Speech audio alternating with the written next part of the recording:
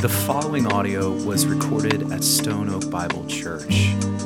For more information about our church or for more resources, visit us at stoneoakbible.com. We've been looking at 1 Timothy, and we've been looking at a letter that was written by Paul to this young, gifted pastor in the early church. And I want to remind you, even as we've been looking at this, that moms matter. 1 Timothy, or 2 Timothy, if you will, verse 1. If you could go to that. I don't think this is going to work today. That's all right. 1 Timothy 1:5 says this: I am reminded of your sincere faith, Paul says this to Timothy, a faith that dwelt first in your grandmother Lois and in your mother Eunice, and now I am sure dwells in you as well. In other words, Timothy was the product of his mom's and his grandmother's discipleship. Their, Lois, Eunice, it was their faith in Christ, their trust in Christ that they poured into their grandson and in their son, and they made their mark on both Paul and Timothy. And in this verse, Paul is literally saying, you know what, Timothy, you're going to be all right. You're going to be okay. You know why? Well, because I know your grandmother, and I know your mother. Their reputation goes before you, Timothy. So Timothy here was a product of a faithful grandmother, a faithful mother.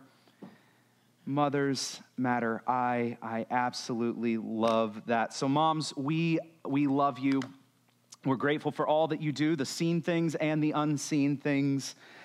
So to all the Loises and Eunices, happy Mother's Day. One more thing before we get into our text this morning that I did want to share. We have been talking about this quite a bit, and I can't believe that it's finally here. I'm really excited for this, but I want to invite you one more time to our Gospel Stillness seminar that we are putting on, and believe it or not, is this coming Saturday. So in many ways, I really, truly have been kind of preparing this for 2 years, and so it is weird that it's here. And it's this Saturday, May 20th. It's going to be hosted at Northeast Bible Church on the northeast side of our city. And it's going to go from 8 in the morning, roughly 4 to 5 p.m., most likely earlier. It's a whopping $5. And that $5 is going to cover lunch and snacks and coffee. You know me, we'll have some coffee there. It's all included. And listen, I know life is so busy and crazy and noisy. And this seminar is going to look at how all of that noise just might be impacting our spiritual life. And the discipline of silence and solitude pushes against that push and pull of our modern life in a really profound way. And my hope and prayer and work for this seminar is really to provide a biblical foundation for this discipline, for understanding and practicing this discipline in a way that is not mystic or kooky. Some of you are like, I'm not going to this because that's what crazy. No, in a way that's not mystic, in a way that's not kooky, and also in a way that's not monastic, like a secluded monk in a monastery somewhere. But to look at this in a way that is biblical and real and needed, and I hope you can join me. The time is coming for registrations to close. And so I want to encourage you, register today. That link should be ready to go. If you have any trouble registering, please let me know. And I hope you'll be able to join me this Saturday.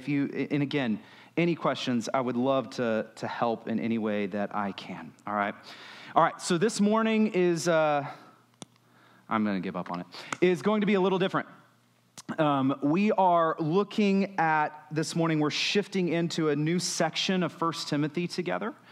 And over the last couple weeks, we've been looking at elders specifically, and their qualifications, what they are supposed to be, or who they are supposed to be.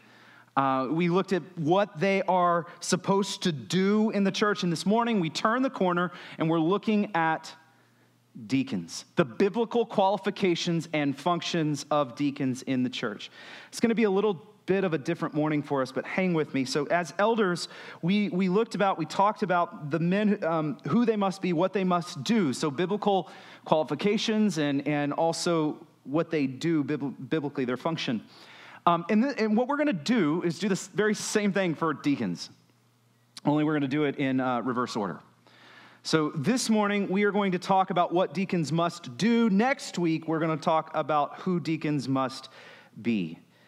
And in order to understand what deacons must do, we're going to take a trip back in history to look at the very first deacons ever, the OGs, okay? The very first deacons. We're going to take a look at that. So I know you would expect to turn with me to 1 Timothy 3. Don't do that, though. Turn with me to Acts. The book of Acts, you can camp out somewhere right in the first couple chapters. We're going to move through it pretty quickly here. And listen, there is a lot of confusion around deacons. And just as an illustration of this, I want you to imagine that I gave every one of you a piece of paper and every one of you a pen. And I said, on that piece of paper, on that pen, alone, don't consult with your neighbor, write out a deacon's biblical job description. Go. Write out what a deacon must do in the church. Write out a deacon's roles and responsibilities. Go. I would imagine that if I collected those papers, that they would be wildly different. Let's expand this a little bit, and let's pretend that right now in every church across our city, that the pastor does the very same thing. So every person sitting in a church right now gets a piece of paper, writes out, that answers that very same question. I bet the diversity of those papers would be absolutely incredible. And I would bet we would get a large number of papers that came back with just a big old question mark, like, I don't know. You tell me. Like, here's the reason I bring this up. I want to start in Acts even before we get to 1 Timothy so that we can create a baseline of what we're talking about. And I think this is really important. So let's go back in history a little bit. Let's see what God is doing in the early church, what we might be able to learn and what we might be able to kind of apply from the early church to our church today. So in Acts 1, it kind of opens up with right after Jesus completes his work. And accomplishes it all. He gives his life. He takes our sin on the cross, cries out, "It is finished," and it was.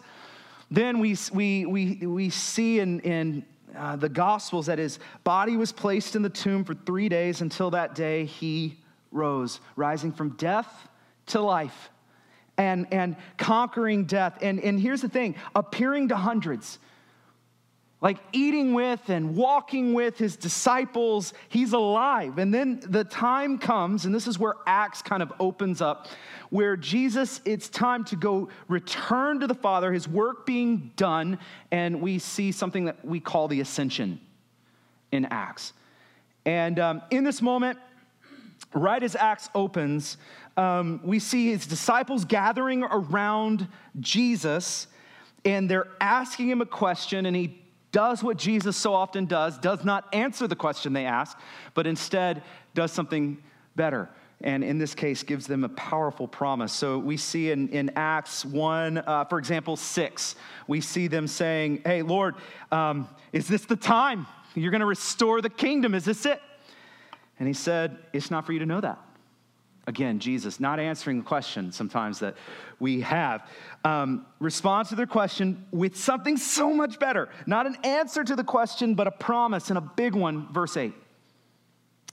"But you will receive power when the Holy Spirit has come upon you, and you will be my witnesses in Jerusalem and all Judea and Samaria and to the ends of the earth." What an incredible mission. What an incredible promise that Jesus gives here. It's a mission and a promise given to his people, his church. And so then, if we were to fast forward, which we can, we're going to go quick here, we see it happens. The promise comes true. In the very next chapter, the Holy Spirit just goes, whoosh. That's the sound I imagine anyway, indwells the church. And we have the day of Pentecost. The promise that Jesus gave The Spirit indwelling happens. And then what we see is the people of God filled with the Spirit of God. And then we see by the power of God, God doing incredible things. The gospel is spreading. Church is growing. Miracles are happening and people are responding to the gospel. Not everyone liked that, though, at all. The powers that be at the time did not like it. And the people of God were facing all kinds of persecution and pushback. But through it all, they had the Spirit of God. They had the power and the presence of God, so bring it, right? My son's going to be very proud of me. I'm going to quote the rapper, theologian, pastor, Trip Lee. I'm not going to rap, though. Will not do that. Not going to embarrass myself like that. But he says, what they going to do? What? Murder us? What murder does is send a surge of us to go put churches up. Love that. It's better if you rap it, but you get it. And that's what I see in Acts. The pressure, the persecution just, poof, it spreads. But here's the thing, the apostles, they get arrested. They face all kinds of persecution, heavy, heavy persecution. So much so that the people of God are praying specifically for boldness as they face this. We read about this in Acts 4. In Acts 4, where in verse 29, they say, and now look upon their threats and grant your servants to continue to speak your word with boldness. They're feeling that pressure. They're praying for boldness. Verse 30, while you stretch out your hand to heal and signs and wonders are performed through the name of your holy servant, Jesus. And when they had prayed, the place in which they gathered was shaken, and they were filled with the Holy Spirit and continued to speak the word of God with boldness. That's really cool. That is so cool. The church is growing, and they were caring for each other as a part of that mission. We see in Acts 4:32 what Scripture says about them. It says, now the full number of those who believed were of, I love this statement right here, were of one heart and soul. One. And no one said that any of the things that belonged to him was his own, but they were generous and they had everything in common. And with a great power, the apostles were giving their testimony to the resurrection of the Lord Jesus. And a great grace was upon them all. God was doing incredible things in the early church, in and through them, just as he promised to do. The power and the grace of Christ. Here's the thing, though. Along with that growth came challenges, very real challenges, important challenges. We see, if you would look with me at Acts 6, some of these challenges. Acts 6, it says, now in these days when the disciples were increasing in number. Acts 6:1. In other words, that's the growth we were talking about. Praise God for that growth. The disciples believing in Jesus, belonging to the family of God, were growing and increasing. God was doing a work, revival, and people were responding. And then right in that growth comes the challenge. It says this, a complaint by the Hellenists rose against the Hebrews. Okay, these are two different people groups within the culture and in the church. In some ways, this is good old-fashioned prejudice here. And when I say that, I don't mean racial, because both the Hellenists and the Hebrews were both Jewish. This prejudice that we see here was cultural. It was cultural prejudice. One being the Greek-speaking, Greek-influenced, not as pure. The other being the Aramaic, Palestinian, more pure. So two different cultures. In the culture that did not play nicely together, what happens in the church? That's what we see here. They were so different. There's a commentator who says the outsiders, quote unquote, didn't act, talk, or live like the pure-blooded Palestinian Jews, so they were treated like second-class citizens. This was a huge problem in the society, a huge problem, huge issue in the church. And by the way, I love this about the church. There's so many times we don't get this right. But listen, I love this about the gospel. Think about the communion table. I love this. Think about the communion table because I think it shows us something so vivid. So I don't care who you are. I don't care your background, rich, poor, tall, short, the boss, or the entry-level employee, all races, all ethnic groups, all cultures. It doesn't matter. When you come to the table in Christ, guess what? You stand shoulder to shoulder. In what other arena of life? Like, that's so beautiful. It's so beautiful. And that's a symbol of what Christ has done. And that's the gospel unites us. Now, unfortunately, in so many ways, the church can easily forget about this, and we see division rather than diversity in the church. But I got to tell you, that's not the heart of God, and that's not the way the story ends either. Like, fast forward, we're not going to see the white church over there, black church over there, rich church over there, poor church back there, that culture over here, that culture over here. No. What we see in Scripture is people from every tribe, nation, and tongue coming together to worship the King of Kings. That's the heart of God. And in Christ, that's the end. And here in Acts, the gospel is spreading, doing its work, and man, how difficult is it that diversity is cropping up in the church. And they're having to deal with those challenges, those growing pains. And so here we have a complaint by the Hellenists rising up against the Hebrews. And why? What was that complaint? It was because their widows, the Hellenistic widows, were being neglected in the daily distribution. There's a commentator that expresses it like this. He says, as in our society, widows are often struggled more than others to provide for themselves. Unlike our society, no Medicare or Medicaid programs, no pension or insurance policies could take care of older people. No, God gave the church that responsibility. It's a different world. So this complaint here that we see when this prejudice creeps into the church and certain people are being neglected, this was a huge deal. Big deal. Big issue in the church as it seeks to care well for each other in the community. So we look, verse 2. So the 12 summoned the full number of disciples and said, take this statement in, it's not right that we should give up the preaching of the word of God to serve tables. Pause.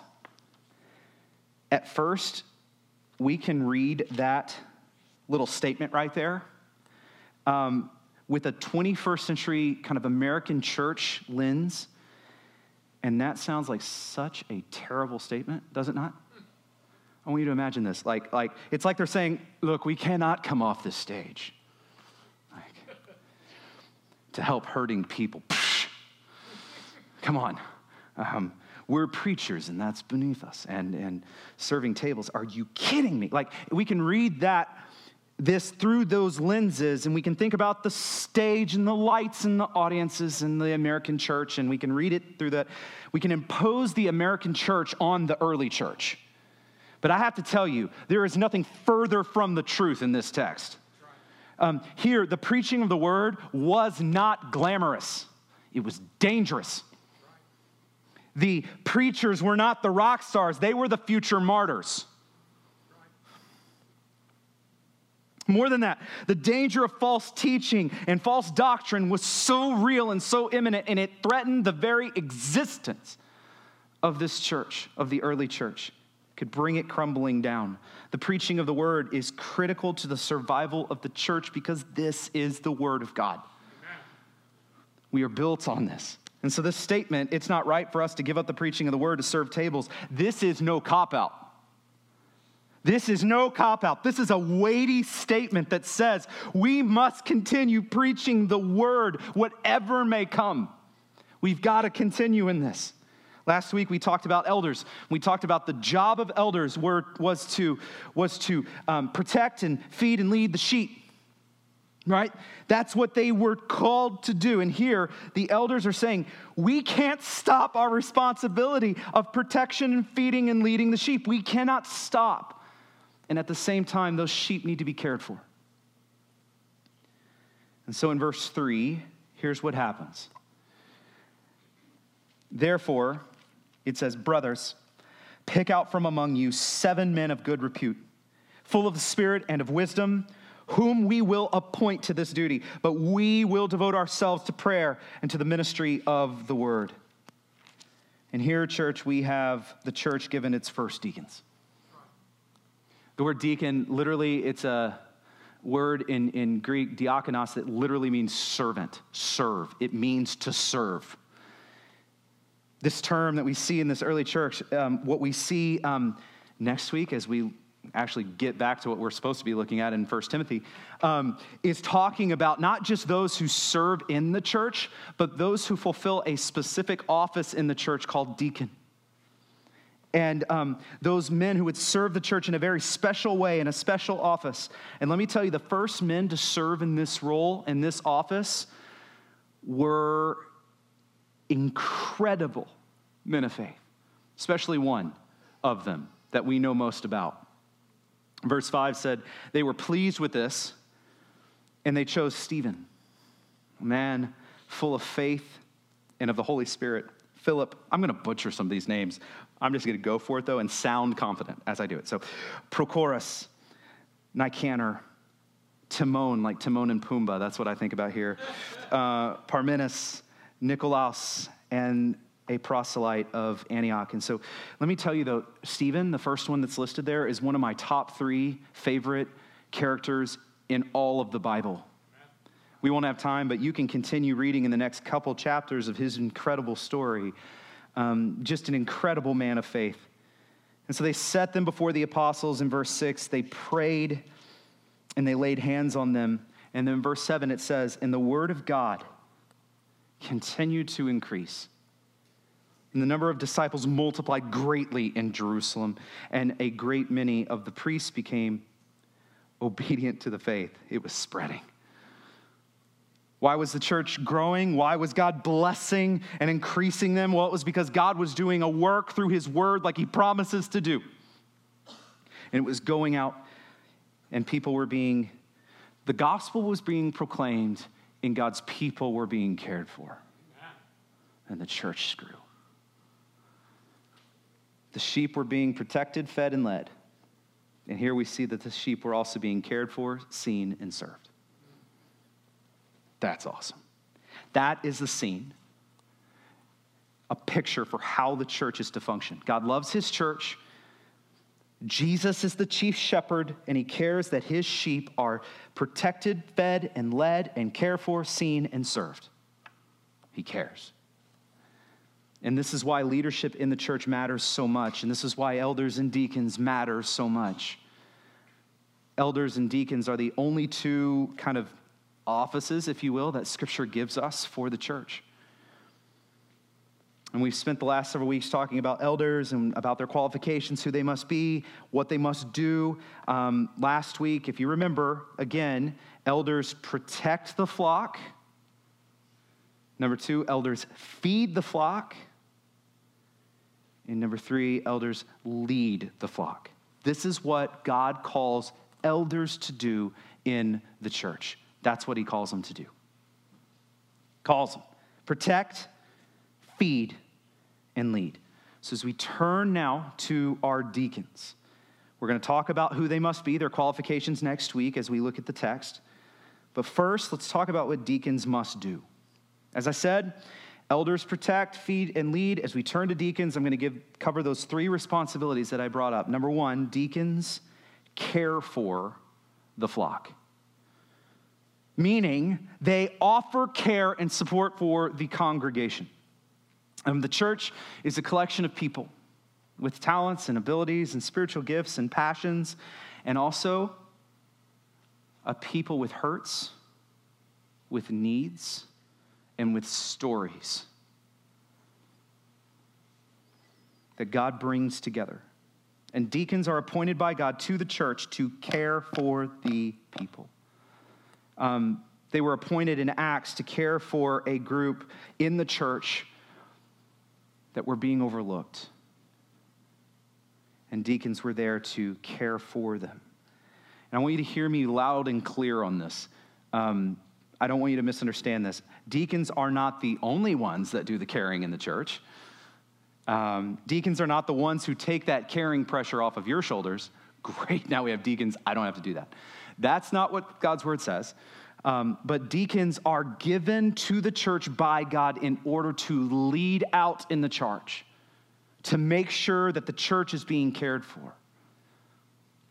Church scripture is clear, very clear, of its call for you to love one another, to care for each other, to give yourself for each other. All those one another's are yours. Whether the church has deacons or not, those still are yours. But deacons, they don't take that calling away from you, but they come alongside of you. And they help our church make sure that no one is missed and that our congregation is cared well for. I am not, and I never have been, a shepherd of real life like sheep out in the field. I know that might shock you, but no, I have not. I've read a lot of books about shepherding in my line of work because the Bible's full of shepherding metaphors. One of my favorite books ever written is A Shepherd Looks at Psalm 23, which is exactly what the title says. It's a wonderful book. Every book, everything you read about shepherds and sheep, there's one thing that is so clear. Sheep kind of smell, and they're dirty, and they get needy, and they get tangled up, and they get hurt, and they get attacked by weird bugs, and they get turned around, they get bitten by things. I mean, all kinds of things are happening to the sheep. And a shepherd's job is to care for those sheep, not passively, like, I'll be over here if you need me, let me know. No, actively involved with the sheep, caring for the sheep. And part of caring for the sheep, like this, is to have eyes for the sheep. Which leads me to the second responsibility of a shepherd, and that is deacons watch the flock. Deacons watch the flock. Deacons are to look out among the sheep and to make sure that there are no sheep who are being missed, who are being neglected, wandering off, sheep who are hurting or in danger. If you think back to Acts 6, they were appointed in Acts to make sure to be on the lookout for a specific group of people, the Hellenistic widows, who were among the most vulnerable people in the community, and probably the ones who would be the easiest to overlook. They were needy. They didn't bring a lot of money into the, no. It would have been easy to overlook as the church was growing and exploding with growth. They were the least of these in that community. And yet deacons cared for and watched out for the sheep. Kept an eye, a sharp eye, so that the ministry of the word could continue and that the church could be a place of care and love. I know, or at least I think I know, that we don't have the same kind of conflict today between Hellenistic widows and Palestinian Jews. I don't think that's our conflicts in our church today. But here's the thing.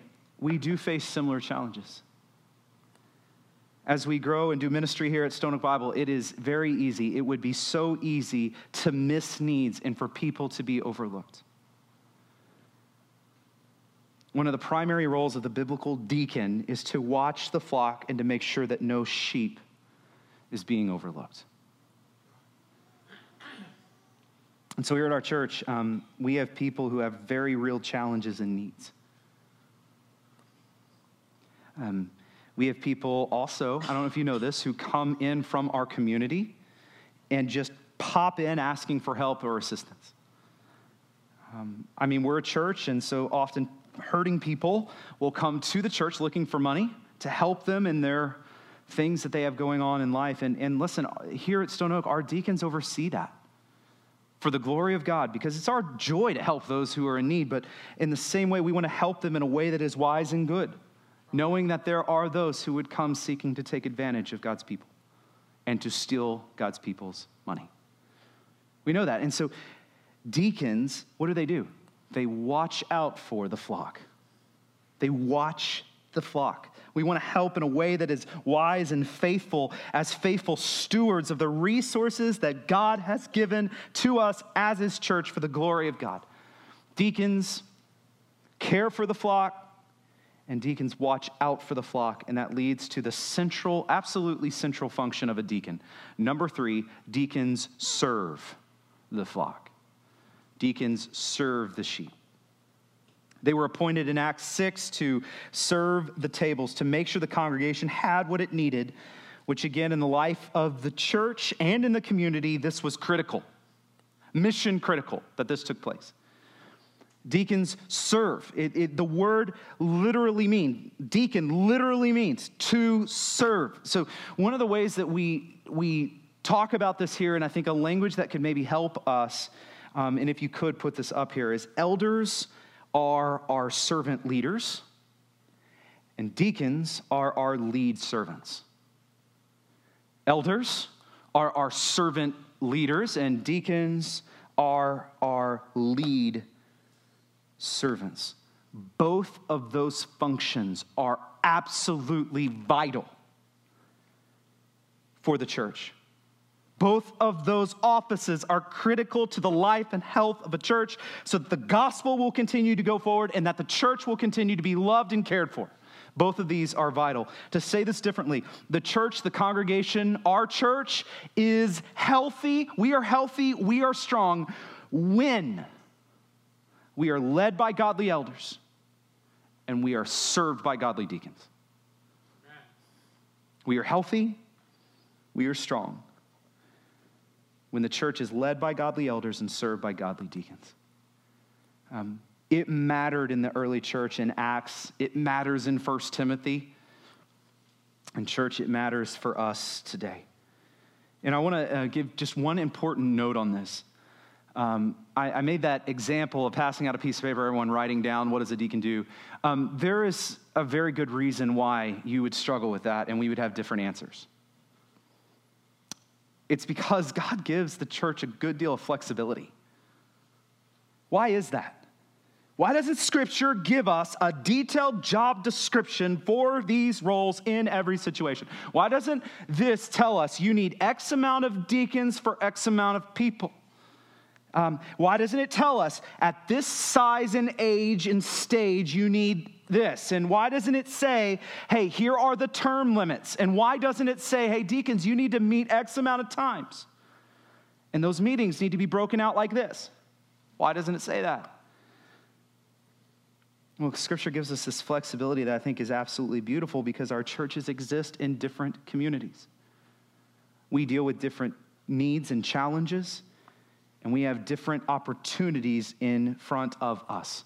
One of the reasons that Scripture, why different churches have different policies and different procedures when it comes to deacons specifically, is because we are in different communities with different needs and different challenges and different opportunities, and there's a certain level of flexibility that we have to apply the Word of God to our local church in a way that is faithful, in a way that the Word is being proclaimed and that the people are being cared for. We have flexibility in this, and I love that. I think about our church in comparison to Acts 6. We don't have the same challenges that they had, but we do, church, have those who are still hurting, those who are facing challenges in our church. And think about this. We face unique challenges in the simple fact we are a mobile church, don't we?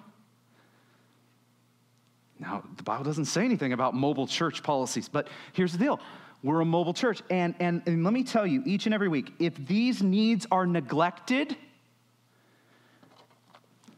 we don't sit under the preaching of the word like we are right now. Our church has unique needs, and praise God that he has given us godly deacons in his grace for us so that we can continue on in our ministry and continue loving and serving those who come in. Now, I want to kind of pause in Acts. We're not going to continue going. We're going to pick up in 1 Timothy next week. But before we land our plane here this morning, there's one more important thing that I want us to land it on, okay? When we think about deacons, we need to look at Jesus. And you're like, duh. Listen, we need to look at Jesus because the heart of a deacon is the heart of Jesus. The heart of a deacon is the heart of Christ, and it's the heart that each one of us are called to have in Christ, this heart of a deacon.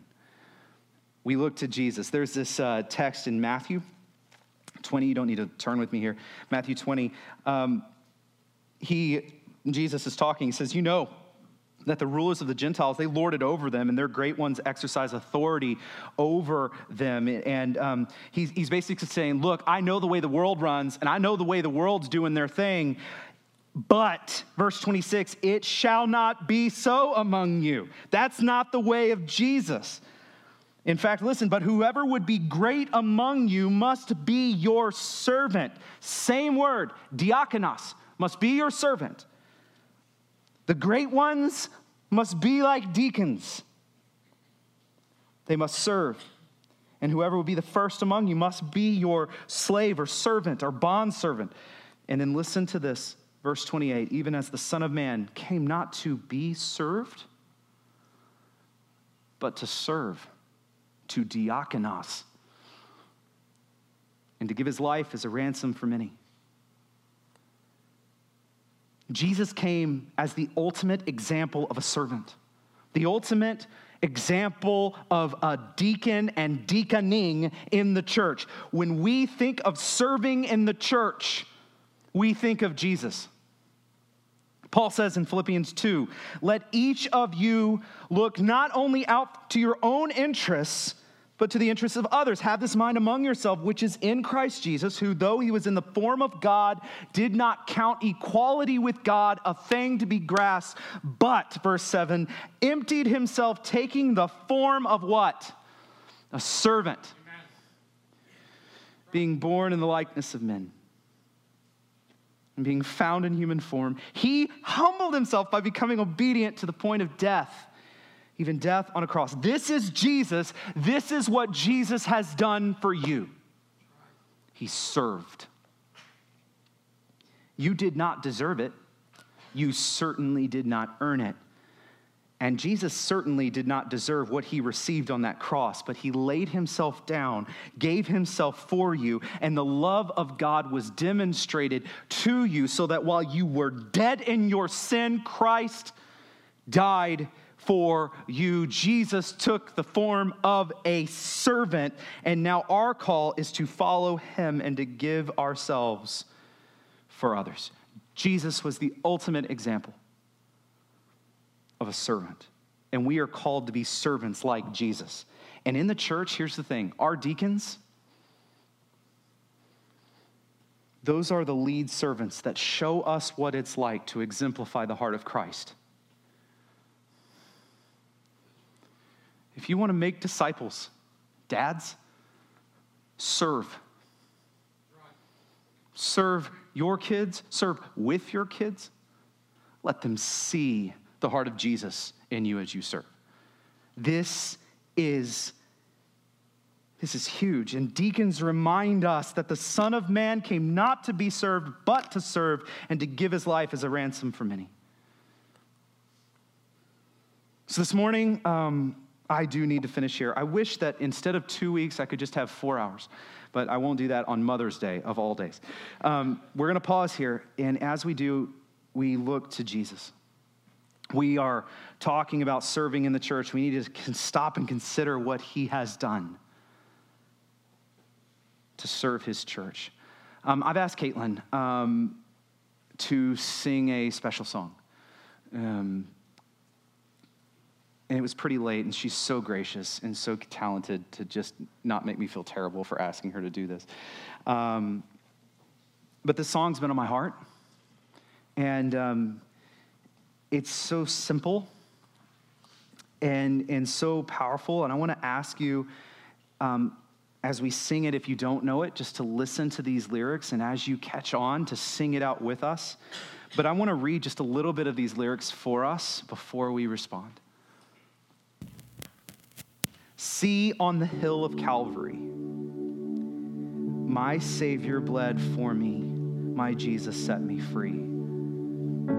And look at the wounds that gave me life, grace flowing from his side, no greater sacrifice. What he's done, oh, what he's done. All glory and the honor to the Son. My sins are forgiven, my future is heaven. I praise God for what he has done. Sing for the freedom he has won. Even death is dead and done. His life has overcome. Speak, say the name above all names, over every broken place. He is risen from the grave.